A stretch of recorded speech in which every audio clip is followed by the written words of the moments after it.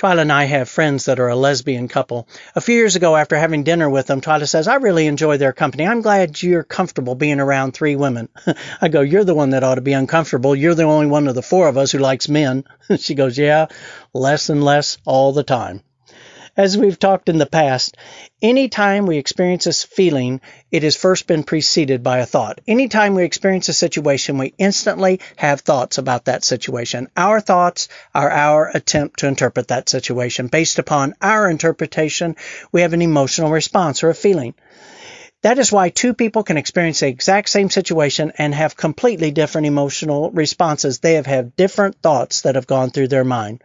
Today, as you experience stress, recognize what thoughts are causing that stress and realize that those thoughts that you experience about situations that you find stressful are no more important than the thoughts that you experience about any other situation.